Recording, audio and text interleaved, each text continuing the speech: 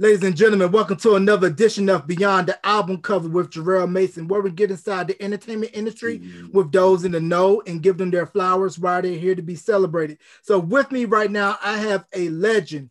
If you grew up watching this iconic show on Saturday mornings, you know my guest all too well by his signature foxtails. Yes, Mr. Derek Fleming, or as I like to call him, Uncle D. Derek, welcome to Beyond the Album Cover, sir. Well, thank you, man. Good to see you, Jarrell. I love you, nephew. Yes, sir. So how you been holding up since COVID? Well, man, pretty well. I worked the whole time. It's pretty, I got the shots, had COVID back in November. So, yeah, just been kicking it, man. Learned to play the bass. And, yeah, just faring well, my wife and I. Yeah, same here. Wife and I not trying to drive each other crazy because we're both working from home and me doing Beyond the Album Cover on the side. So a good thing that's come out of COVID for me is just having more time to really ramp up the podcast and to get more guests on. Right. That's awesome, man. I'm really proud of you, man. I've seen some of your podcasts. Yes, sir. I appreciate it. And it's a pleasure to have you on. So let's go ahead and jump right into it. So what was life like for you prior to getting on the big train? Did you do any dancing in and around the local clubs, or were you on any of like the regional variations of Soul Train depending on your locale? Well, I'm in Southern California, so there's a lot going on. So I grew up here in Orange County, which is where Shabba-Doo grew up.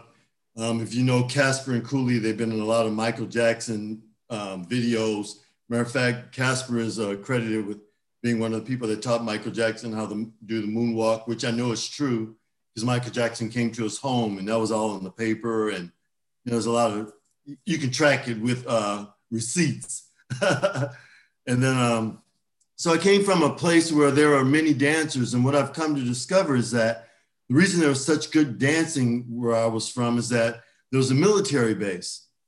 So during the summers, all the kids would go back to wherever they're from. Let's say they're from New York, Chicago, Florida, and Texas, and they come back to school right after the summers, and they would have parties. And that's where we learn all these dances from all over the United States. So in the small area that I'm from, and so many people from so many places come to this Orange County, that's where I think they had a lot of phenomenal dancers, and that's who I would be. I wouldn't say so much competing, like you're trying to be number one, but where you would go to show your gift. So they would have talent shows. They would have, the colleges would give just dances and dance-offs is what they called them at that time as well. So I did a lot of those things as a little kid, and I enjoyed myself. I got notary from just, I don't know, I guess dancing like a grown person. A little kid, you can kind of tell, but I just had this gift of being able to dance like a grown person. Mm-hmm. So were you taking bits and pieces of the different elements like you were stating from different dances across the country and adding your own flavor, or were you strictly modeling your dance style after what you saw in LA? So it's kind of organic. I didn't think I had a plan, like I'm going to do this or I'm going to do that. It was just that, like I said, we go to these college dances, man, you just see people getting off. And of course, you're going to steal, especially when the girls are screaming or somebody's screaming. You're like, oh, yeah, I'm going to use that on when my turn comes up. So I had a lot of my tricks up my sleeve, and I would usually go last in whatever the dance contest would be. And I guess I stole a lot, and that's what you do. And I guess over time, it evolves. And then you get your own style. I think it just becomes especially what's going on in the world, just like anything else, trends come through. And then, you're always looking when you're young, you have these imagination and visions of, oh, I would like to do this and I like to do that. Of course, there's Michael Jackson, there's James Brown, there was David Bowie. I mean, I could name so many artists, that you'd see on TV. And of course, like now, there are no Black people on TV. I'm from the age where you'd be like, hey, mama, there's a Black person on TV. It'd be like Sammy Davis Jr. or Ella Fitzgerald or, someone in that time frame. So a lot of the dance styles you did get from television. There was a show called Hullabaloo and TV A Go-Go. And there was not just American Bandstand, Soul Train. Like you said, in this area, there was a real Don Steele show. So a lot of the kids from this area, they dance on those shows because they were filmed here in Los Angeles.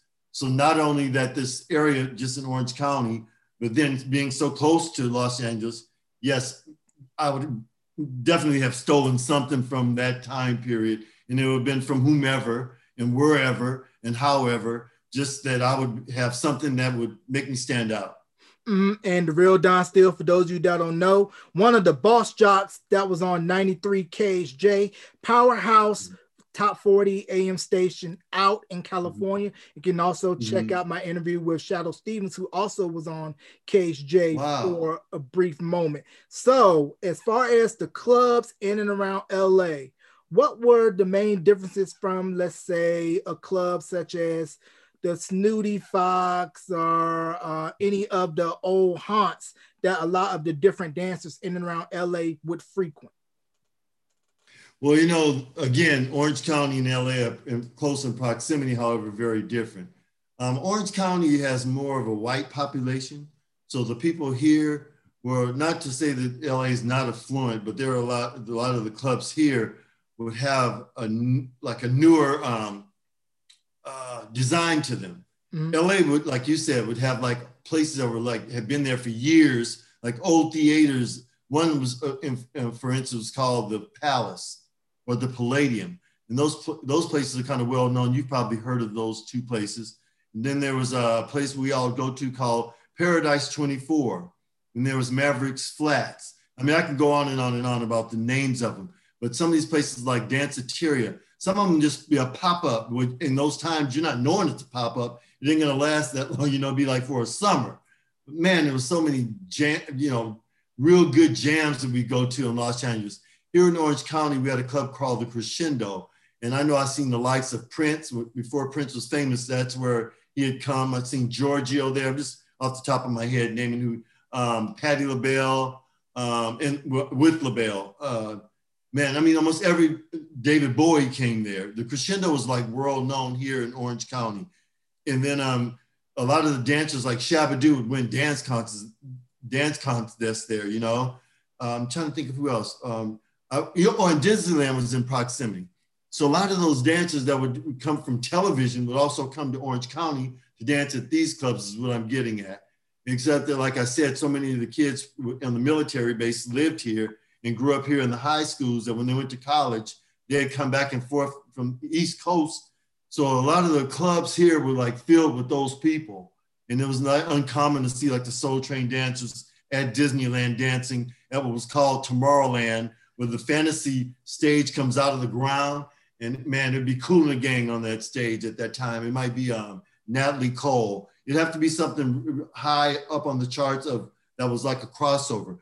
Now the Jacksons were too big to come to like Disneyland, but you know that next echelon right up under that, like Sister Sledge, those type of groups would come there, man, and it'd be just like you're at a club.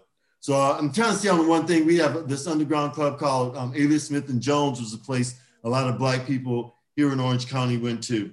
And then there were the clubs that were at the beach, was called like the NYC, which is New York Beach Club. There was the BBC Club, which is patterned after, God, what is his name? In Europe. And I can't think of his name right now, a white guy. He's on television. I think you know him if you said his name. He was like a VJ, but he had a club here in Orange County. I mean, I could go on, and there's so many clubs, and I'm sorry, I can't just, like they're not so famous where you would go, oh, I know exactly what you're talking about. But man, just the history of the club scene here was very eclectic. There was some of everybody. There were like Persians there. There were a lot of Vietnamese because of where we are in Orange County.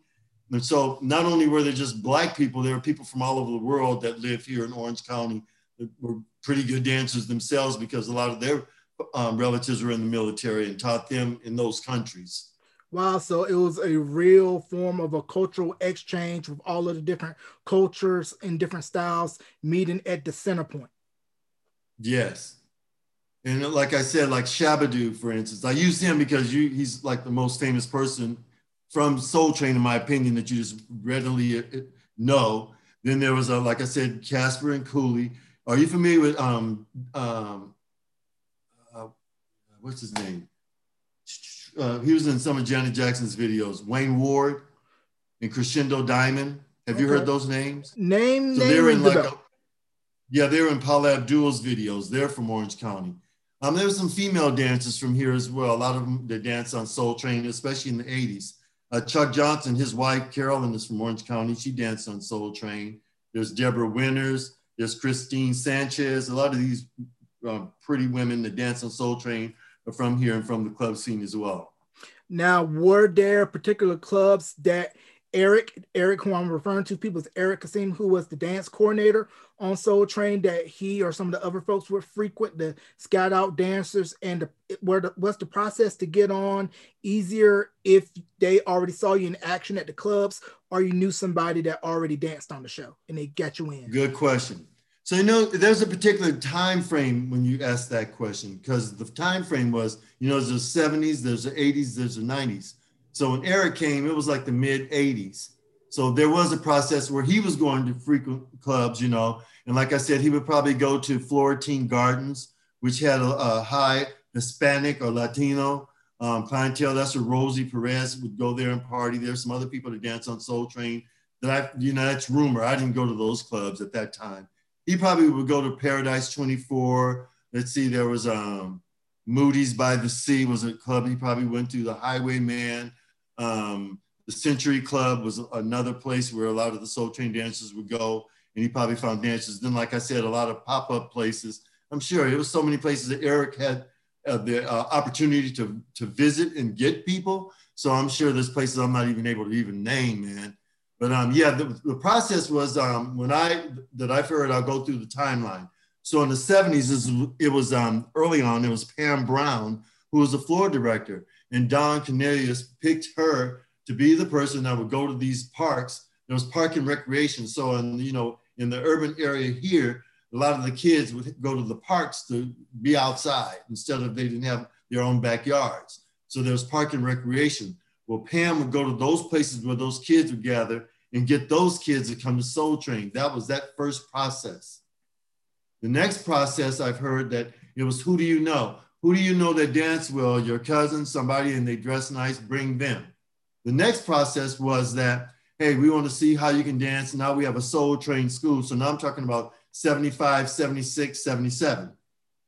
By that time, they had a Soul Train dance school. So you kind of went through there, or you showed up on the set and they kind of watched you move or dance, and that decided your fate.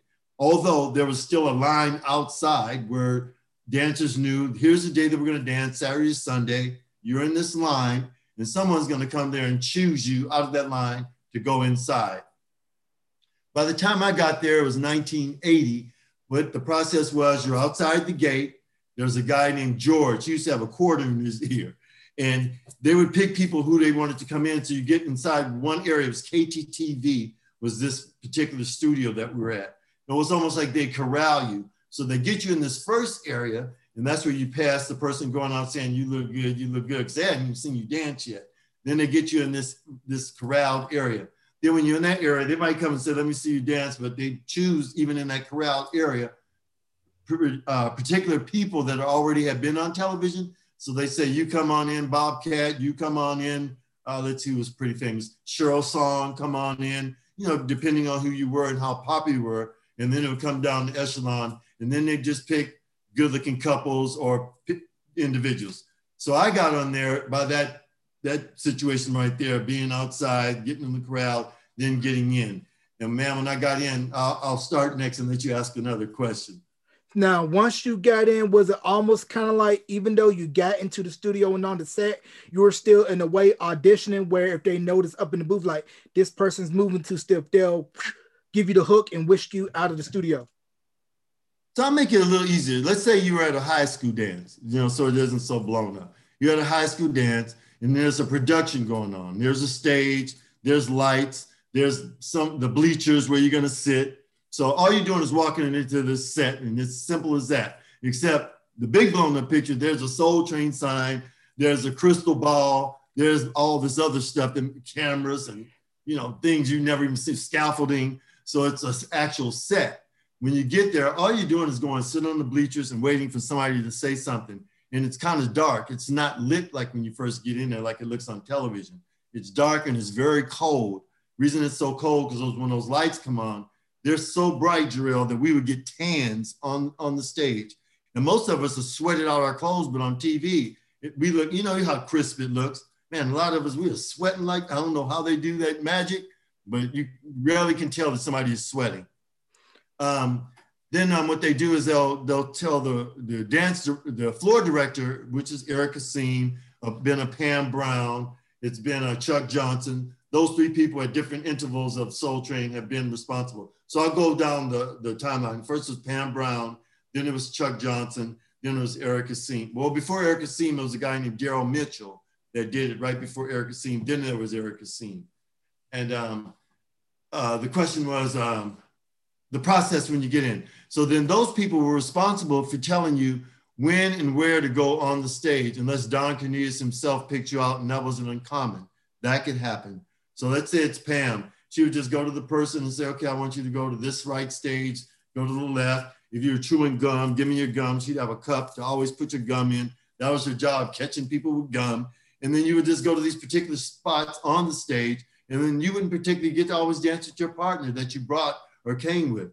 They might just stick you with a girl. If you both are wearing red, they see another girl they think you look better with, or for whatever reason, they'll just stick you with this other person. Oh man, and it looks all glamorous, all glitzy on TV. Now I know those tapings were grueling and long, especially if somebody flubbed and said, we need to do a redo. So you could be there from X time to X time and sweated out your outfit, probably dance to the same song 10 plus times. And did you know prior to the music coming on what song was being played, or was it at random and you just had to figure it out as the song was being played for your routine? So there's someone that is responsible for the music that's going to be played or knows what's going to be played. And I don't know what the particular person's name is, but let's say it's his name was, wow, can't think of, Tiny, I'll call him right now. I can't think of this. I know that's a nickname he had, but Tiny would have the sheet that would say the order of the groups that are coming on and what songs that would be played in a particular part of the show. And he usually have it wound, tightened up, just holding it like a baton, walking around with it. But I never wanted to know what songs were coming up, because then, in my opinion, everything I did was so freestyle. And not that I didn't want to, but I wasn't particularly trying to figure out what song is going to play next. Most of us didn't really care, because most of it was going to be songs that we wouldn't even probably know, because they were just coming out before they even hit the radio. There are many songs like that. But if you knew who the artist was, you just get excited. So some people would know what artists were coming on. And so knowing what artists were coming on, what hit record they probably have on the radio concurrently. So that would kind of give you a forethought of saying, oh, this person's coming on. Let's say it's somebody like Patti LaBelle or Barry White, and they're such a hit maker that even if they didn't have a hit song, they're probably going to bring one of their dance hits if they're doing a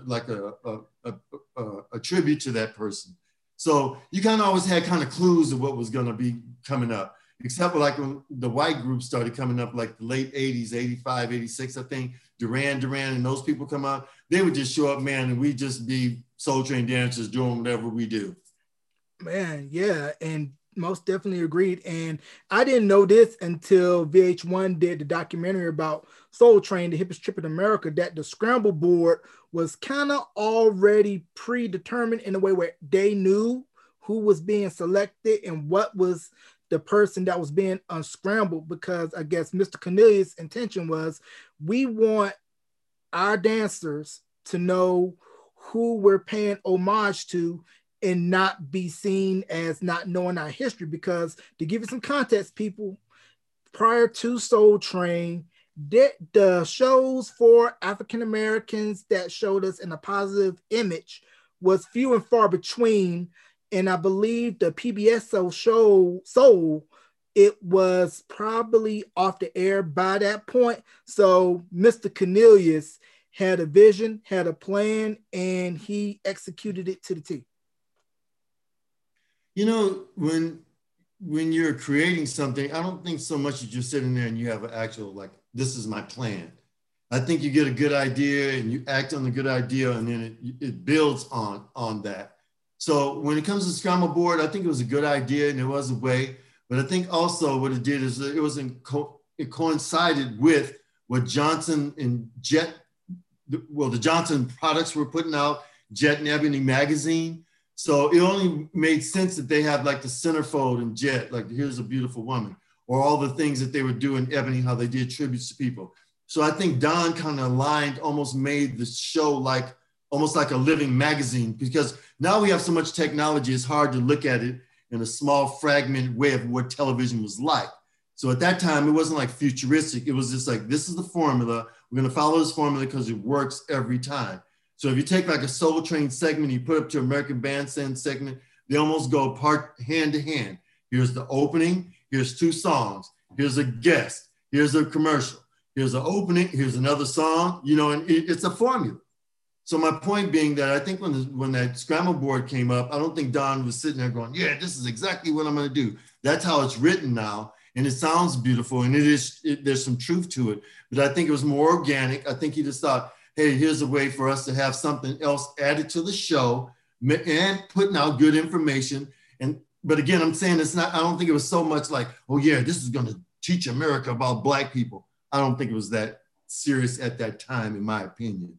But it turned out to be beautiful. It's a beautiful thing. I think it works. I think the legacy of it, I'm not taking away from that. I'm just saying how I saw it kind of evolve. And when I saw it injected into Soul Train, I think I didn't take it as like, oh, I'm learning something, or that it was this prideful thing. I think, like I said, it was kind of coinciding with what Black people were getting from Ebony as well as Jet Magazine.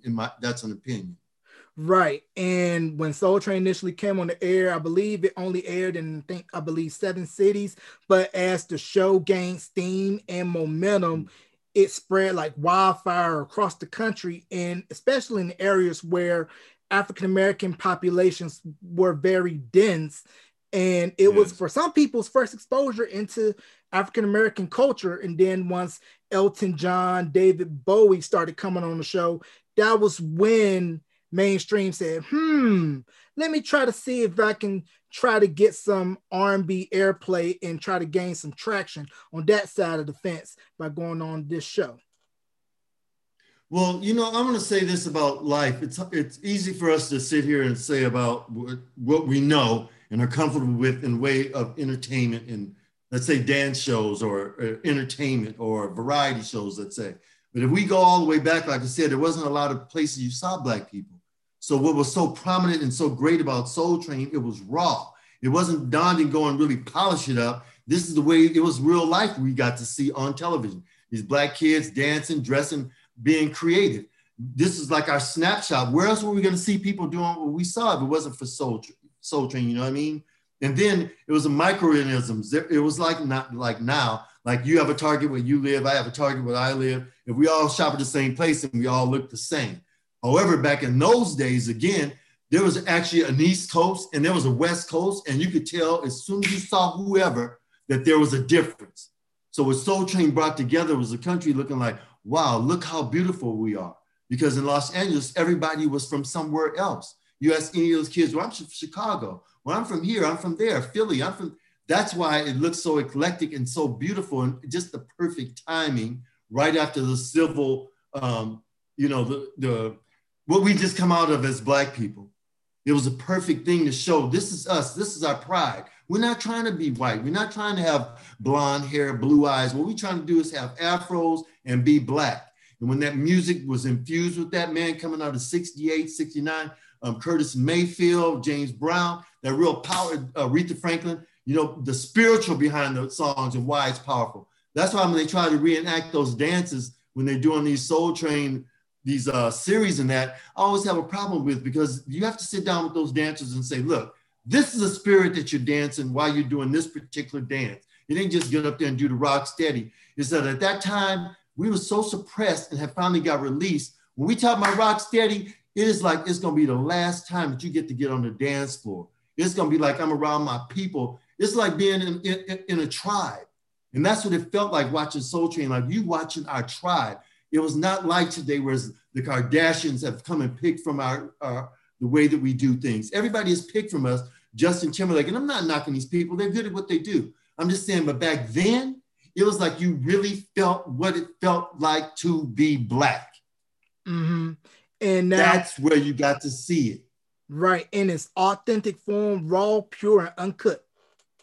Yes, that's what was so magical about it. And then, like you even know, and then we talk a little little pieces of Soul Train, you start thinking, okay, like you said, the scramble board is like, it gives us knowledge. But not only that you're being filled with, oh, look how, women were being filled with, look how I can look. But we didn't have a lot to pull from. Where were we going to get different looks and different styles and different, I can go on and on about that. But where were we going to get that? But that you weren't even knowing what you're gathering, because remember, we didn't see a lot of each other on television. Now you're seeing, okay, I like the way she's wearing her afro. I like those earrings. I like those shoes. It changed also culture for Black people, because most things were geared toward whites and what their kids would want to do. But here comes Soul Train giving us, now we can wear red, black, and green. Now we can wear an afro. Now, you see what I mean? Mm-hmm. Now we're wearing a peace sign. Now here our culture is changing, and furthermore, now we got this flash, the Black exploitation films were coming out, which I thought was, now that I'm older and can look back at that, I don't know if it was so much a negative, but I remember us, the kids, emulating those people that we saw. So some people got into drugs some people became designers because of big ass collars and the bell bottoms. There's so many things that trends and popular things like Soul Train change your culture. And it's certainly, like you said, you were stating about what Soul Train did for us.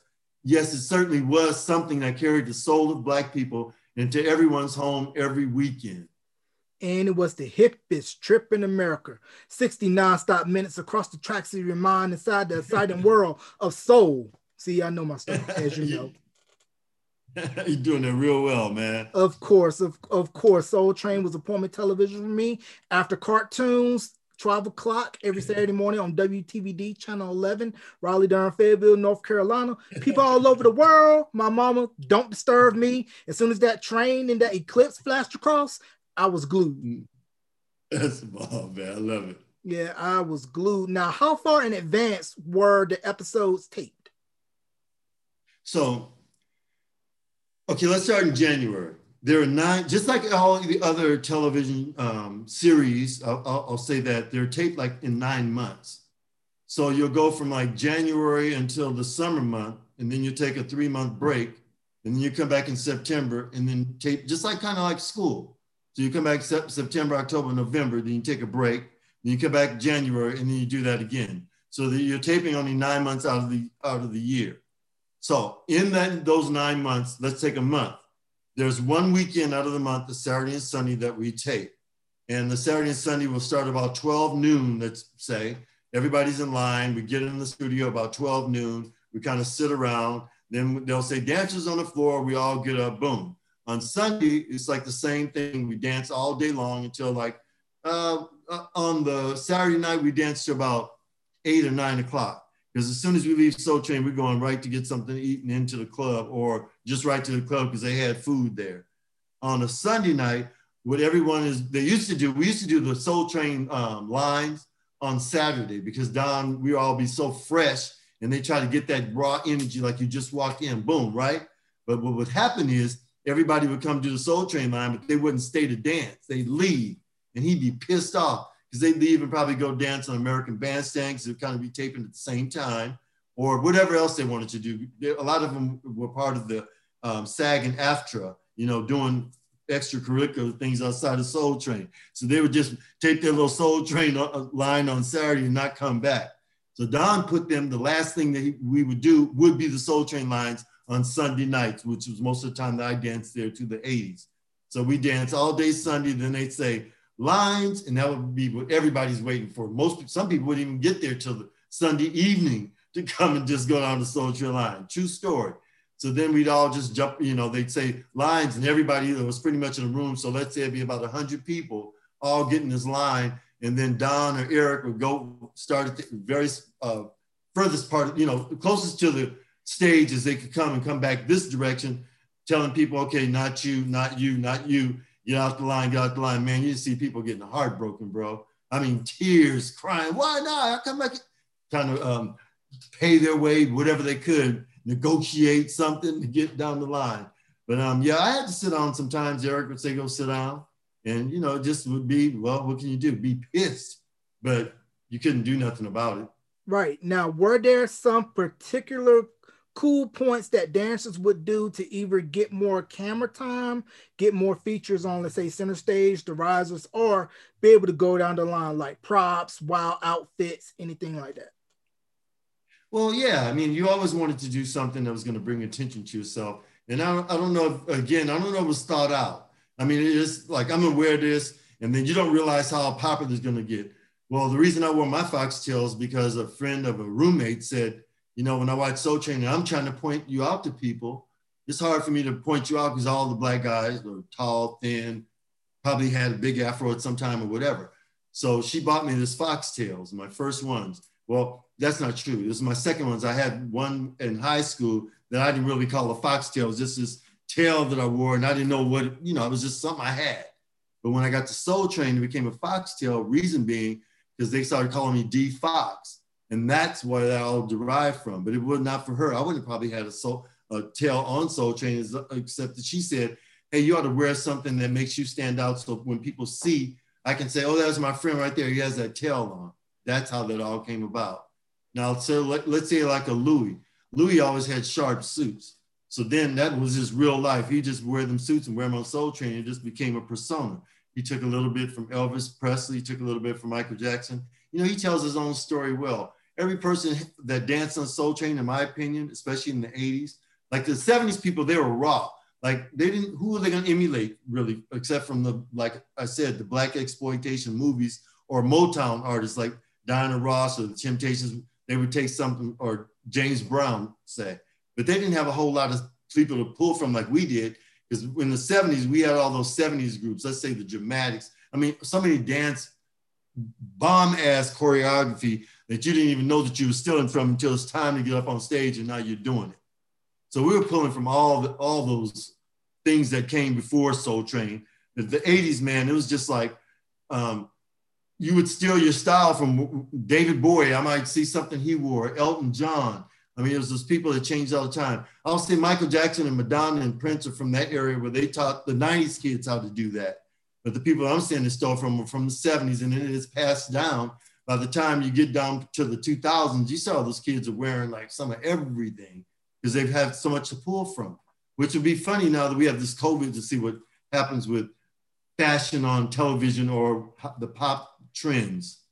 And you mentioned the 70 dancers who laid the groundwork for future generations to come on the show, like a Demita Joe, Tyrone Proctor, Fred Rerun Barry, Jeffrey Daniel, Jody Watley. And the importance of Jeffrey and Jody was because through Soul Train, we have Solar, Sounds of Los Angeles Records, initially put out the Soul Train Gang, and then later formed Shalamar, which I mentioned, Jeffrey Daniel, Jody Watley. Another gentleman, I can't recall his name, was originally in Shalamar. It was when they put out Take That to the Bank. Then he later left, and then that's when Howard Hewitt came in. Yeah, there was two members before Howard Hewitt that were the lead singers. One is Munfree. I can't think of his first name right now. And then there's Gerald. Can't remember Gerald's last name. So there was a person, Munfree. I could run down and get the album real quick, but I know it's Munfree first, then a Gerald, and I can't remember Gerald's last name. I'm sorry, man. And then there was Howard. And then, then there was, the football player, Davis, Anthony Davis, I think his name was the last lead singer of Shalamar. But yeah, they coincided right together because Dick Griffey and Don Cornelius got together. And that company, just like when I got there in the 80s, man, that's where I was. I keep mentioning the 80s because that was a convergence of where everything just seemed to come together. All the styles from the 70s, all the futuristic, everything that we thought was going to be the synthesizer, the way we look, the new materials, the way everybody's looked polished. And when that 80s hit and then Chic came out, it just changed. You saw a shift. Just like 85, you saw a shift when you started hearing rap music, when the convergence of the New York styles started getting bigger than the LA styles. So it's just this New York, LA, New York, LA. Then they started putting overseas like a little bit of Paris. So it's just, it's just phenomenal to be this age that I am and watch all that play out and still be here to see what you guys get to see. Like this girl, Her. Oh my God. And what's his name? That Bruno Mars song. It just sounds so like R&B. So it's just phenomenal, man, to see all these things pulled together, even as a kid, like I'm saying, through the 70s, well, the 50s, the 60s, the 70s is what I got to see. And then here I am still alive, watching all this before my eyes. It's like, it's incredible. Right, because when I listen to artists like her, Bruno, Anderson .Paak, they're pretty much reintroducing older sounds and styles to a newer generation, because Leave the Door Open is straight out of 70s soul. Oh, yeah. Yeah, everything about it, man. When you hear it, and it's like you're being fed, like it's like you've been having some like fast food for so long, and then somebody sit down like your grandma and say, hey, sit down, baby, and eat this food. That's what that song feels like to everybody. That's why I just shot to #1. It's like we've been hungry for that, because it's soul music. It ain't just some pop stuff with the synthesizer and something real quick and a little lyric that you keep saying over and over. It's real music. Rib sticking, and it's good for the soul. Now, when hip hop came in on Soul Train, you know, Don really wasn't a huge fan of hip hop, because I believe, in my opinion, it wasn't of his generation. It's for the young, by the young. And he was like, even though it's not my thing, eventually I'm going to have to put it on, because it's what the dancers want. It's what's in, and got to do what's good for business. Well, I'm going to give an opinion of this is my belief about what I think Don thought, because a lot of us thought this about hip hop when it was first infused. What those call hip hop, called hip hop. To me, it's a conglomeration of a lot of things that happen to be called hip hop. But okay, we're going to put a title on it, that's fine. So when it introduced that sound, which was not melodic, it was a dum, dum, dum, dum. Don didn't hear the melodies. He didn't hear the flow, like you said, was used to. But to him, that was music. What was new is that kids are building something that they don't need melodies anymore. That was kind of a shock to the system. Like, what? What do you mean you don't need melodies? You don't need. So I don't think it was so much that he didn't like hip hop. It was just that he didn't see how it was going to be good for a dance show, because he didn't see what we would do. I'm talking about Black people. What would we be doing to that music is what I think was taking him aback. It was rap, it was sharp, it was beats. It wasn't, like I said, melodic, until they started, once rap started evolving, then they started, like, especially Puffy, he probably put most of the harmonies and the orchestrations. I'm using him as an example. Teddy Riley, these people were putting harmonies and melodies also in rap. But when it first came out, like a Curtis Blow, I'm Curtis Blow, and I want you to know that and Don didn't know, because it was so choppy. He's like, well, how in the hell? Think about it if you just go back in time. So I don't think it was so much he didn't like it, he didn't understand it. Mm-hmm. And that's my opinion. Yeah, and once again, it's more of like the young and those who are in upper management or tastemakers. We got to understand this culture, because at the time, nobody knew that hip hop would still last to this day, some 4+ decades later, and it was still seen as a fad, and it was going to go the way of disco. Yeah, culture is never stagnant. That's not something new to your ears. It's never stagnant. It's always evolving. It's always changing. And I think a lot of things that become real popular, or where people make a lot of money on, let's say, is a lot of it's luck. It's where timing meets preparation, where somebody's taking the time and they go, I'm going to try this. If it was always just a target, you go, boom, think about how many people would have hit records, because their target is, I'm going to put out what I believe somebody loves. Well, no, that ain't it. It just depends on what people are feeling. That's why that hit went to #1, because it's something we've been hungry for.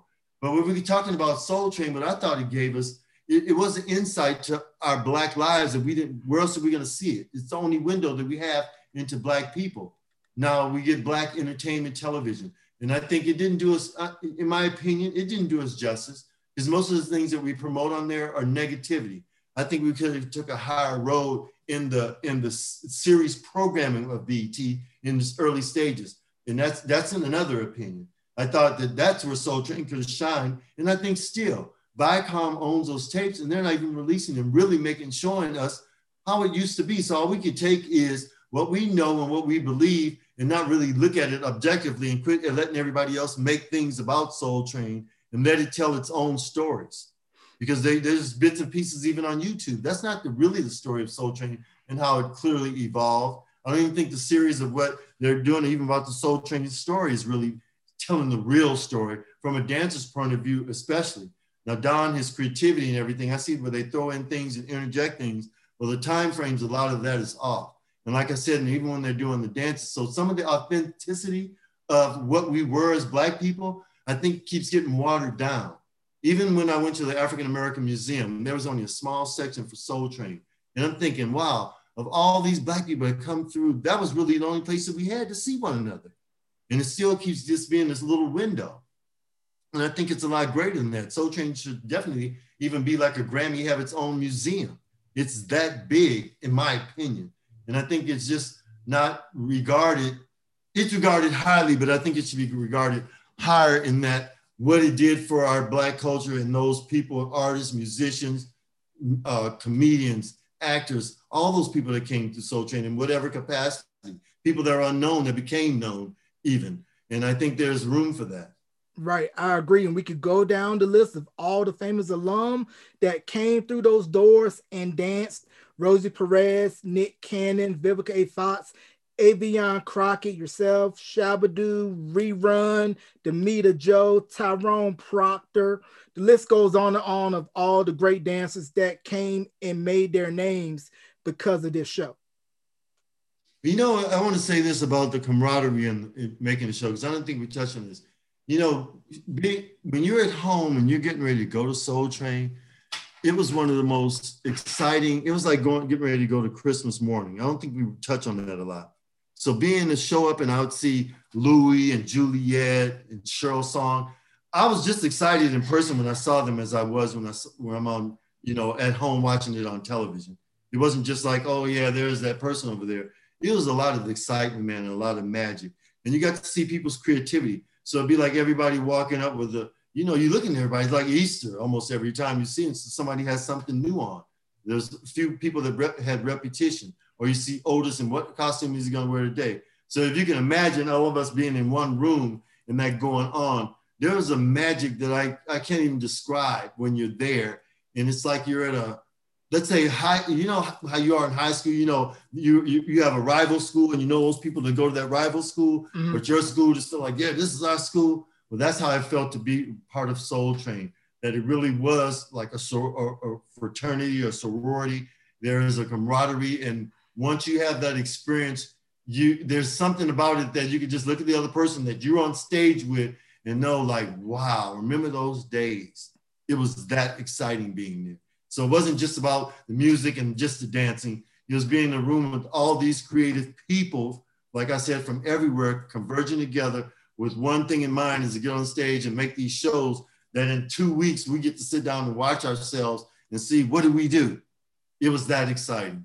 Right. And you know you're doing something right when you have people that want to come in and do what it is that you all are doing, i.e. Dick Clark and Soul Unlimited. But once Don Cornelius found that out, you're like, nope, this ain't happening. I'm going to be the only game in town. Right. Well, one time there was a walkout because some of the dancers had complained. A few people talk about this, but Don had banned some of the dancers coming back because there was a picket. They had let the word out that Don Cornelius was not paying the dancers because he called us atmosphere, but they wanted to get paid their SAG and AFTRA, whatever they were due to have a day's work, you know, which was like 2 days. And Don wasn't having it. So when they picketed, he just never fell. So some of those dancers, that was the reason that they weren't on the show anymore, is because they couldn't cross the picket line because of their contracts trying to be actors. Right. And of course, with dancing on the show, it wasn't paid. So I'm sure a lot of folks supplemented by having regular day gigs or doing dance gigs on the side, but kind of keep it on the hush, because if Don probably found out, that probably would have been, nope, you can't come back and dance on the show. I don't think most of us that came on, here's another opinion, I don't think most of the people that danced on Soul Train came there to get famous or get on, you know, just be on television. It was more to it. It was about either you came there because you had a style or you really believe that I'm one of the best dancers in the world. Most people did not show up going, I want to be famous. It wasn't, you didn't hear a lot of that in the room, or people with their resumes and their headshots. It wasn't that kind of atmosphere. It was really, I want to be on television, I want to dance. That's really what it was about. Meaning that most people they didn't really have egos because in the room, but it was competitive. But it wasn't like, I know I'm going to be on stage. It was like, well, I hope I'm on stage and I hope I get seen. I hope I look nice enough to be on television. And when I do, I just hope all the elements meet. And then that's how a lot of us just went there. I don't think everybody went there to be famous. Right. It was all about showcasing your style. And hey, if I get something out of it, then let the chips fall where they may. Now, I want to back up a little bit to when you first came in 80. Did you have a veteran on the set that kind of laid to you the ground rules whenever Mr. Cornelius came onto the floor, a la like how certain people were explained to the rules when working with James Brown, like refer to him as Mr. Don't do this, do that, because when Mr. Cornelius came onto the floor, he meant business. Well, I'll tell you this. When I first came on, there's a singer. Her name is Penny Ford. Have you heard of her? Yeah, she has records out, and she's been a background singer. I think she sang on Chaka Khan and some others. Really nice woman. Man, I love her. Well, that's the first person I met when I walked into the Soul Train and sat down in those bleachers, like I told you, waiting for them to say dancers on the floor. And she kind of told me what went on, where to go. But I wouldn't say, no, I didn't have like a mentor when I went there. How I got there is I won a dance contest, and Jeffrey Daniels, who was one of the judges that night, is how I got familiar with him, with my brother. My brother was making music at that time. And we met him at this club called, I'm sorry, man. Oh my God, I can't think of it. Ichabod's. There's a club called Ichabod's in the city of Fullerton. And that's where, like I said, Shabba-Doo would go there, Fred Berry, a lot of the dancers would go there. All the lockers went to this club, what I'm talking about. And that's why I won this contest with Jeffrey Daniels being a dance judge, who told me how to get on Soul Train. So when I went to Soul Train, I just told Chuck Johnson, was the floor director at that time, told Chuck Johnson, and Chuck Johnson is who let me in the gate. So I didn't really have to have somebody tell me what to do when I got there, or what was wrong or what was right. He just kind of, the floor director just said, be here, be there. So it wasn't like you need mentors. I don't think that I had anybody that did that for me. And I'm not saying other people didn't, but no, I didn't have that. Right. And kind of went a roundabout way of telling that, but yeah. But no, it's all good. That's what we do here at Beyond the Album Cover. We get all of the stories. And the story I want to know about the infamous two-piece KFC box and the soda. Right. Well, as simple as that. If you look at the hippest trip in America, I have credits in the hippest trip of America for bringing some of the footage that you see in that documentary. So I'm really proud of that. Because no one at the time that I was doing was bringing, a few people, I should say no one. There were a few people that brought their video cameras to the set and were able to use it, but I did that. And I have a lot of that footage that one day I'm gonna let somebody see. But on the set, I filmed us getting that chicken where the people were actually in line. And I think they show a few clips of it in that documentary. But all it was, man, they'd have this huge, like a rolling tray, like, with a pile of boxes of Kentucky Fried Chicken. So you know the chicken would be there because on the set, you could smell it. And what they do, they go, okay, lunch. And when lunch hit, you'd be trying to run to get the coldest sodas, because once those sodas that were in this barrel, they didn't have enough ice to get all the sodas cold. So that's why you really go try to get to the barrel first to get your cold Springfield soda, because you didn't want a hot one. And then you wanted to be one of the first ones to get the chicken. Now, a lot of people want to be the last ones to get the food, because once everybody got their chicken, there'd be leftover boxes, and then sometimes they could get 2 boxes. So there's always a trick to it.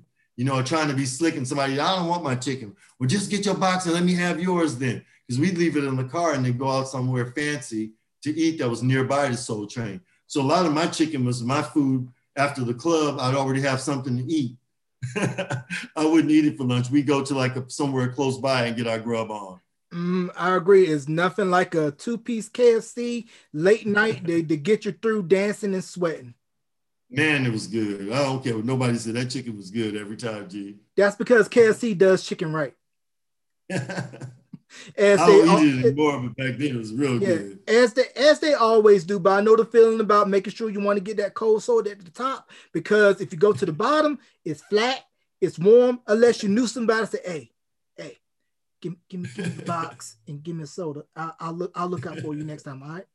It was kind of like wink, wink, nudge, nudge kind of deal. Now, I want to talk about Tyrone Proctor a little bit. I had a chance to interview him back in college before his passing, and he did choreography for New Kids on the Block. And I had a chance to interview Danny Wood. And when Danny told me about the move for The Right Stuff, a lot of people outside of urban America would know it from them, but it was from Morris Day and the Time, Jungle Love. But before that, it was a dance, I believe, called the Penguin. And I saw in a couple of 70s Soul Train episodes, a lot of the dancers doing that move. So it's almost as if like, hey, we're going to take urban culture, introduce it to the masses, but at the same time, pay homage to where it all started from. And that's the one thing I always appreciate about New Kids on the Block and other artists that say, hey, it didn't start with us. We're just exposing you all to something that you may not have had no idea about. Well, yeah, Tyrone, you know, like with Jody and Jeffrey, they did bring, like I said, Soul Train was this little window that we had about being Black, that timing meant preparation. And a lot of the things that they did, like, again, they weren't planning it. They were just living their lives and creating these moves that are still, let's say, valuable and still done today. And those, so when I see a group like you said, like a New Kids on the Block doing old moves, it makes me smile because I know where it derived from, because I'm one of those old schoolers that got to see all of it happen. And I'm very proud when even, I don't care what group it is, when they're doing something that they've seen from Soul Train, because nobody owns it. It's just something that, again, it's soulful. And it's something that, why wouldn't somebody want to do that? You know, like I heard Bruno Mars say a quote this morning. I was listening to him and Anderson .Paak say this. He said, well, people are getting on me for, you know, appropriating Black people and how you guys do things. He said, but why wouldn't I not want to? He goes, just like Michael Jordan being the best in basketball. If I'm trying to play basketball and I'm not trying to be a Michael Jordan, what is the point? So he's right. If that's the best, if the best music is R&B and the best moves are how we do things, then why would he not want to do that? And wouldn't it be lost if somebody's not doing it? Because all they're doing is watering it down. At least when he's doing it with almost expertise. He's doing it not just trying to do something to make people get a buck. He's doing it because this is his craft. And so I appreciate it when people like the New Kids on the Block are giving homage and letting people know that, hey, this is exactly how it is because they've learned from somebody that was there. Mm-hmm. Now, was it always weird for the current dancers on the set to see, let's say, the former dancers on the show that had success in other avenues like a Shabba-Doo once Breaking Head, or Jeffrey and Jody with Salomar, then later Jody with her solo career? Because I remember in the documentary on VH1, Jeffrey said that whenever Shalimar wasn't on tour, he would come back and sneak on set and dance. Yeah, because one of the times in 1980, if you look, me and Jeffrey, that was the only time that I was on stage. He and I were on stage at the same time. And it was so much fun, man. But no, when they would come back to visit, man, it was like, again, it was like a sorority, a fraternity. If a frat brother shows up, he's like, man, what's up? Get up here. You want to see that person because you, and so let's say when I got there in 1980, so when I would see, like you said, a Shabba-Doo or a Pat Davis, especially, or a Demeter Joe Freeman or a Tyrone Proctor, bro, yes, it was excitement in the room. Now, when a Rosie Perez or let's say a Louis Ski Carr show up or a Cheryl Song, well, I dance right next to them. So it's a little bit of different feeling because I didn't sit and admire them, although I danced next to them and admire them. But it's a lot different than like what you're saying. Because to me, those people, Thelma Davis, some of these people that went before me in the 70s, man, I was just sitting at the TV in awe of these people. And then even in person, you know, I got to know all of them personally. So I have my own personal relationship with each of them, you know, in my mind and in real life. I can say, well, we did this, this, and this. But I would say I really, truly admire them as the stars that they should be. I really admire them. But the ones that I dance next to, it's a little harder for me because they seem like they're just people I grew up with. And then the people that came after me that even might be famous that came on Soul Train, I don't really know them. And it's few people that I look at as stars because I was surrounded by it. So I have a different view of it. but I appreciate almost everyone that came through the doors of Soul Train. And I think every time that they came back to visit, there was some excitement, no matter which one that it was. Right, because it always seemed, at least from my vantage point being a viewer, that whenever, former dancers that had success come back to perform on the show, whatever, it seemed like Don got extra jazz because it feels like, hey, my son or daughter went out to the world, made a name for themselves, and they're coming back home. Yes, you really, that was real. Just like you're saying, you could feel it through the television that he was genuinely happy for the people that have come through Soul Train. So, there's some unknown people that have come through Soul Train they get little talk about. So the leader of the Bus Boys, did you know, I can't remember, man, I hate when I bring up something else. Yeah, I know the Bus Boys. I think they did the record for 48 hours for Eddie Murphy, I think. So the lead singer of the Bus Boys danced on Soul Train. There's a great singer named Donna Allen. She danced on Soul Train. So a lot of people that weren't even well known by even Black people have come through the doors of Soul Train. So even when Don saw those people, he was happy. Even some designers of clothes, when he just see people that he recognized that danced on the show and they came back, it was like I would say not like a dad, but like an uncle that saw one of his kids go out there and do something and come back. Even if you were looking well, because I remember I came back, I had been gone for like 3 years and I came back just to visit. And when I did, I had this long hair and a full on beard. And, man, go up on stage looking like Jesus. So I want to see this episode. It was in '93 that I looked like Jesus when John Cornelius said that to me. And I saw it once on television, but I'd like to see that again. So he would do things like that. He would see you and have welcome arms for you if he did. Right. And also I would be remiss if I didn't mention Jermaine Stewart. Oh, yeah. Jermaine Stewart was, a lot of those people, like I said, you'll see them in clubs. So I saw them before they were famous, but they were famous to me because they were on Soul Train. But when they made it big, man, everybody was excited for him. Like O'Brien, he has sings one of the theme songs. He's from my neighborhood also. I didn't mention him with Casper and Cooley and those because he wasn't a dancer that was on Soul Train, but definitely a big part of, the Soul Train history of it. He's from our neighborhood as well. Matter of fact, I think he just lived a few blocks from Casper, which is Jerome Candidate and Derek Jackson, Casper and Cooley. But we're all from the same area. Wow. And the theme song you're referring to that O'Brien did for Soul Train. Soul Train's a coming from 83 to 87. Now, the theme that I grew up with was TSOP 87 with George Duke and Howard Hewitt does the vocals on that. Now, did you all get a heads up whenever there was a change in set or theme, or you just found out first day of taping, we got a new set and a new theme? Yeah, you'd walk in, you'd not know. It would you could kind of tell because sometimes one of the sets started getting really raggedy, like, wow, they're gonna change it. But bro, when you'd walk in and they change the set, or sometimes we changed actually the whole studio. We did that so we started at KTTV studio, then we moved to the KTLA studio, then we went to the Charlie Chaplin studio, which was at A&M studio. So and then Paramount. So there are 4 studios that I happen to have gone through with Soul Train. And that was from 80 through 91. Wait, I'm sorry, man, I got sidetracked. What was the question? The question was, did you get a heads up prior to showing up to taping that we got a new set or a new theme for the show? No, never. It was always a surprise to most, I believe. Now, Cheryl Song might be one of the people that kind of would know because she worked in the office. So if I had to say who would have known if there was a new set or a new theme song, she might be the person, but everyone else, we weren't privy to things that were working in the office and that. We would just walk in and next thing you know, boom, it'd be a new set and be just happy because like, wow, I wonder what the new theme song is going to sound like. So a lot of what we did on Soul Train for the dancers were surprises, absolutely surprises, first time seeing it, a lot of first time hearing, and a lot of first time experiencing. Right. And I don't know if this was more than just rumor or was this supposed to happen? Was Teddy Riley supposed to do a Soul Train theme song at one point? Was that truth or was that merely hearsay in certain circles?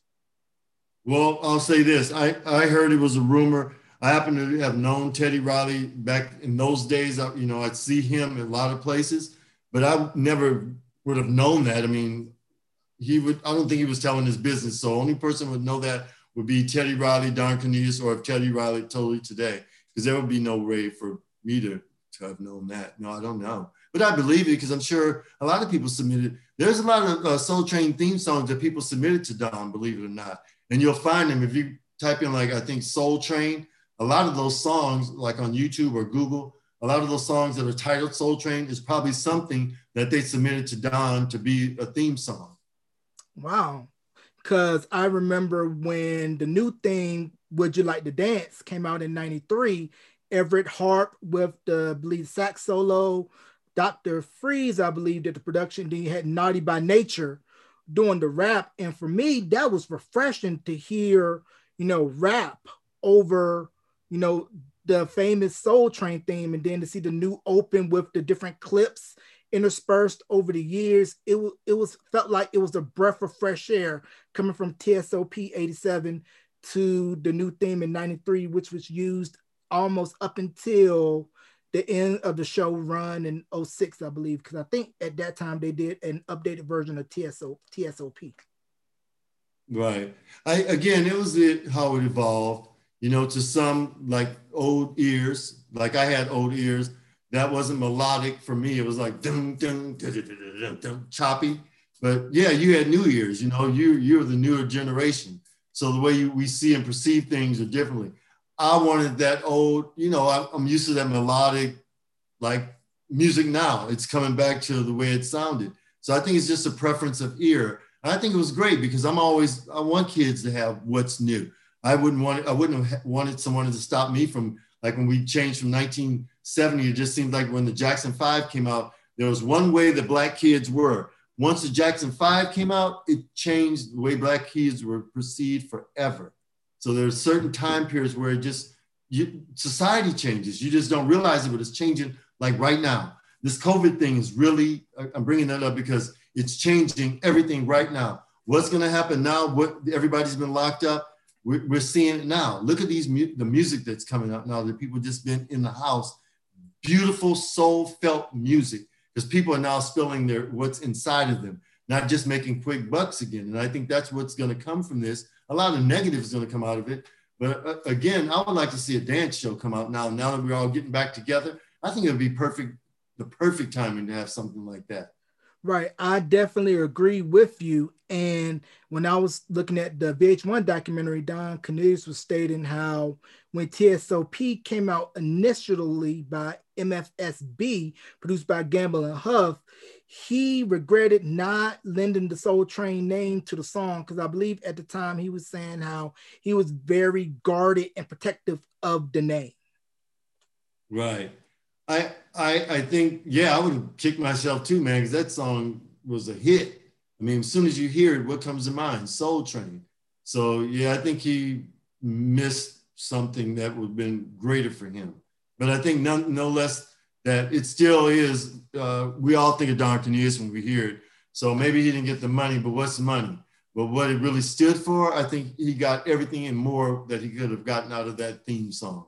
Right. And I want to go to a particular group that I felt grew up on Soul Train, New Edition, because when they first came on the show doing Candy Girl, when Lewski went up on stage and Don was like, Big Louie, don't go on stage with the dancers. And then to see their evolution when Johnny Gill came into the group and all of the solo acts that splintered off. So what was it like for you as a dancer to see their evolution as a group, but also as solo acts that branched off of that tree known as New Edition? Well, you know what was so cool? That same day that Louie jumped on stage, New Edition was just giving all the dancers props. I mean, Louie got his up on stage, but dude, they came up to me, Ralph. I was feeling like this. I have pictures with them from that time, of the taping. And it was it's magical, man, when somebody famous comes to you, because they were little, like kids to me, literally like kids. Like, I think I was probably 20, I was almost 30 years old when New Edition hit. So to me, I'm looking at these little boys that are making good music, not as like they were famous like they are today. It was just kids over there. But to see who they are and how they evolved, because I mean, look how many groups have come through Soul Train. I'll just throw out some like Shy and help me name some of the groups that just came through the 90s. Jodeci, Troop, Boys to Men. Yeah, true. There's so many groups that came through there and you see evolve. You never know who's going to stick and who's going to be the ones, the famous ones. It depends on society again. But to know now what we know, oh man, it's like, wow, who knew that those kids are going to be doing that?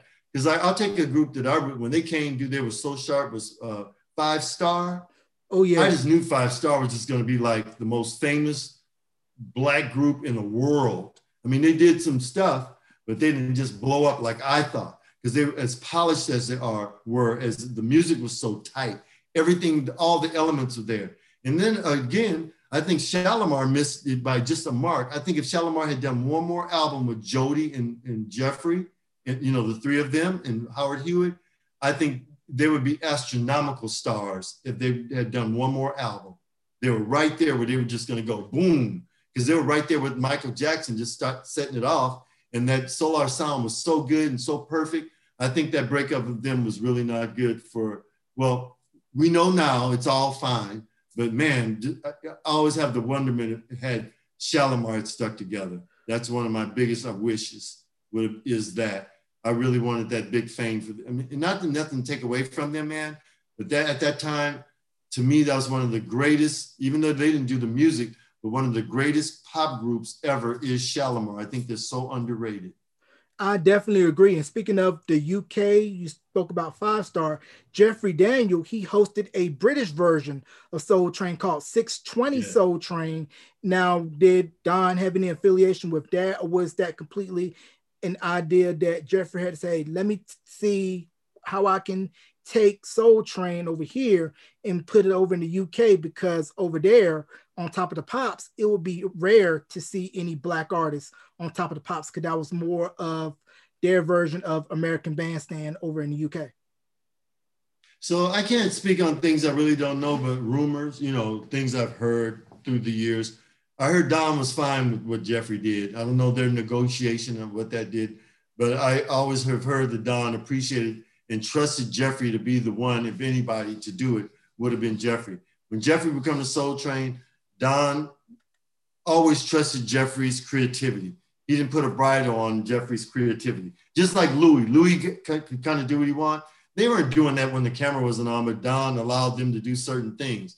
Well, he did that with Louis as well. I didn't really have that freedom to jump around. Plus, that's not really my personality as well. Meaning jump around, I don't mean like just jump around, but I mean to be able to make skits evolve while you're watching TV. My thing was just dancing, wearing the styles. Jeffrey and Louis are really very creative souls that are always thinking and wanting to leave people with a lasting experience. Mm-hmm. That's those two characters, in my opinion. Right. And what was your take when the Soul Train Music Awards was first created in '87? Oh, that's a good question. I was just looking at this ticket I have from that time. It's very hurtful, Jarrell, to tell you, for the dancers, because none of us got to participate in the actual show. It just felt like here we are doing all this dancing, doing all the work, and then you go get paid, trained choreographer, dancers to just dress and do what we do. So it was twofold. We were sitting in the seats and our hearts were hurting because it's like we didn't even get recognized, and we do all the work. Why aren't we doing openings? Why aren't we dancing with some of the groups just like we do on television? So it was that, but then the good part was at least there is an award show, and at least we do get to see those people, because it took Soul Train to another level. If it would just have been a dance show, it would just been a dance show. But to give those awards and make it the only place where a Black artist could receive a Black award is Soul Train. And it's again, like we talked at the top of however long we've been talking, is why that's important, because it is the foundation of Black television. Is one of the platforms is Soul Train. Mm-hmm. Now, so yeah, it hurt. Yes, so bittersweet. So I want to switch gears to something a little bit comical. What was your take when In Living Color did the spoof of Soul Train and they called it Old Train? It meant I was on the show. Was it? I had just left the show about 2 or 3 years when that viewed, because I remember I just got married. It was just funny to me. I didn't take it to heart or funny. I thought, hey, we finally made Soul Train is is everywhere now. It's in comedy, it's in records, it's in movies. Where is there not Soul Train mentioned? So it was just another thing like that. It didn't affect me at all. Now, how did you know for you when it was time to exit? I was old. I think that you just see kids in hip hop. Like I'll use a few names. I'll use Terrell Ferguson to say. These kids are coming, Alfie Lewis, Erica, Monique Chambers, Mo Q. Those dancers' energy was so high that it was incredible the way that they danced. By that time, I was 30 something, and I just didn't have that type of energy to dance to hip hop music that was coming out in the 90s. When what was it called? New Jack Swing was coming out. Mm-hmm. Dude, that was very physical. You see very few people over the age of 25 right now dancing like that, and how long we had to dance on Soul Train doing that for 12 hours. That was really hard. So it was just that it was time to go. Everything had changed, the way you dance, what you did. My dance style is more melodic, more long, not short, you know. So that wasn't a negative. It's just things that had changed and evolved. And it was time for the old man to move on. Right. You graduated to your next phase. Let the young bucks handle it. I'm going to ride off in the sunset. Yeah. And it's always, it's beautiful. I love change is good. I love seeing them. I was fans of theirs. And that's why I named those people. I'm still fans of theirs because they were the last people that I really turned in to see, especially Mo Q and Alfie. I still think they're, whatever age they are now, they're still phenomenal dancers that can get out there and make people just drop drawers, not flipping on their heads and doing all this stuff they learn on TikTok. I'm talking about just get on the floor and flat foot dance. Those two people are incredible dancers. Right. I definitely agree. Now, my favorite moment of Soul Train for me, it was from the 70s. I believe it was Mary Wilson of the Supremes. It was when she had Don Cornelius go down the line with her. And for me, it was almost like going into Willy Wonka's Chocolate Factory or seeing Paisley Park before it became open to the public, and how you would rarely see Don really, cut loose. Oh, I see. So, Don has been in some movies, right? And some other things. So I was privy to see Don play basketball on Soul Train and before that. So it was, I don't know. Now looking back on it, it's historic because it's Mary Wilson and it's Don Cornelius, and you never saw Don come down the line. At the time that I viewed it on television when I was a kid, it was just another thing. It didn't seem that exciting to me because I didn't know the history of Mary Wilson like I do now. Although I knew she was one of the Supremes, but it wasn't like, oh my God, look at Don Cornelius going down the Soul Train line. It became more important to me as the older I got. Yeah, because I know he did a movie called Tapeheads, which I saw, which was pretty funny, a cult classic. But I always had that image of Don in my head of being all business all the time. Have your stuff on point, because if you don't, he'll hurt your feelings. Yeah. He was kind of serious when he was at work, but I've seen Don cry. I've seen Don laugh. I've seen him in different capacities over the years of, 13 years of Soul Train. We did award shows outside of Soul Train, like the Brotherhood Crusade at one time gave tribute to Don Cornelius. And dude, that thing should have been televised. There was Barry White was there, Patti LaBelle, Luther Vandross. We opened up the show. We did a halftime thing in the show. It was just incredible, man. And that was if I had to think of Soul Train, I wish that was taped because that was one of the best things I think that Soul Train produced. And one of the last things was right before 85 and everything kind of shifted. It was just an incredible show. And I think that's when Don Cornelius that's when we all saw him cry, because he thanked us for how great the opening and the dance numbers were. Wow.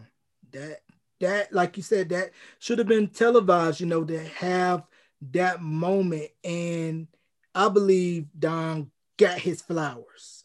And I believe Soul Train should be put more on a higher pedestal, a Broadway play, and just have all of the remaining dancers who are still here to be able to tell the story, tell their truth, because as we know with certain things, people have their own interpretations of how things are. And I think that their truth should be told. I agree. Oh, I agree, man. Mm. Now, do you still have some of the Soul Train swag? I know you still got the Soul Train satin jacket somewhere. Bro, if I told you, I kept almost all the clothes that I wore on Soul Train, believe it or not. I just knew that what we were doing was not just temporary, at least for me. So yeah, I could probably open up my own room for a museum of all the swag I kept. And you know, I'm on the Soul Train cruises now. You know, I got to be the ambassador to represent Soul Train on the cruises for the last 10 years. So man, you ought to see the swag I got from that. I mean, every time we go on a cruise, they're giving out every night some cup or a towel or some memorabilia. So man, I have like incredible amount of Soul Train memorabilia that hopefully one day people will get to see. Yeah, I got to make my way on the Soul Train cruise one of these days. I'm definitely of that age range now. Save my little ducats so that when the cruise goes anywhere, I can put my money down and say, hey, I'm partying on the hippest trip on the seas. You're going to love it, man. It's so much fun. Yeah, I bet, man. Fun, music, activities, and you never know who's going to be on the ship. You may bump into so-and-so here, you may bump into so-and-so there, see a performance by so-and-so on the observation deck, and you're like, man, I'm in close proximity with these people, and I never thought that I would be that, being from a viewer of the show to being on a cruise ship with thousands of fans. Yeah. And it's not so much that people are going, oh, there's a person from Soul Train. It really is just a good time of people. You don't know who was on Soul Train and who wasn't. It's just a lot of us, people that love soul music that are there, just all with Soul Train in mind, having fun, man. It's just a really good time. And one more thing, and I want to get you out on this. So, okay. in your opinion, if you can put Soul Train's legacy in 3 words, what would it be and why? Love, peace, and soul, because that is really what the culmination of Soul Train. There was lots of love on the set and being a part of Soul Train and the production and the legacy of Soul Train. The piece of it is all that I think everyone that went there and what we got from the experience gave us all like a pride. And with pride comes, hey, we felt a piece of something, and it's just beautiful. And the soul of it is that it's still here. We're here talking about it now. So we'll always be amongst the Black people as something that is great in our legacy and in American, not just Black history, but American history. And that's why I'm using those 3 words, because they're perfect. Love, peace, and soul. Right. I definitely could not agree more. So do you have any shout outs you want to give, and also plug social media where fans can get a hold of you if they want to ask you questions about, hey, you still got your foxtails or your Soul Train satin jacket from 86? Well, I'm not a social media person. However, I'm Derek Fleming at, either Instagram or Facebook like everybody else. I don't like fans. I say, hey, if you're a cool person, you want to hit me up, that's cool. My shout outs to all the Soul Train gang. I'm really proud of David Terrell. He's in a movie right now on Amazon. I can't think of the name of it right now. Sorry, Dave. Really proud of that cat. Proud of Louis doing big things. There's a lot of people that dance on Soul Train and doing things all over the place. I'm very proud of each and every one of you. Vivica Fox directing, Rosie directing now. So I'm so proud of so many people, man. It's a good thing. And that's my shout out. I love people. I'm glad we're all getting Corona behind us. And I'm looking for big things in the next year coming. All right. And you can catch this interview in audio or video form, whether it be Apple, Anchor, Spotify, Stitcher, TuneIn, where you stream, on YouTube at youtube.com/Beyond the Album Cover. And I'm going to end it by saying this, like Mr. Don Cornelius, who influenced me to get into this business in the first place. Well, this just about does it for us. Let's do it again next week on these same stations. And you can bet your last money that is all going to be a stone gas, honey. I'm Jarrell Mason, and always imparting, wish you love, peace, and soul. Thank you for coming on to Beyond the Album Cover, Uncle D. You're welcome, man. I love you, Jarrell. God bless. Yes, sir.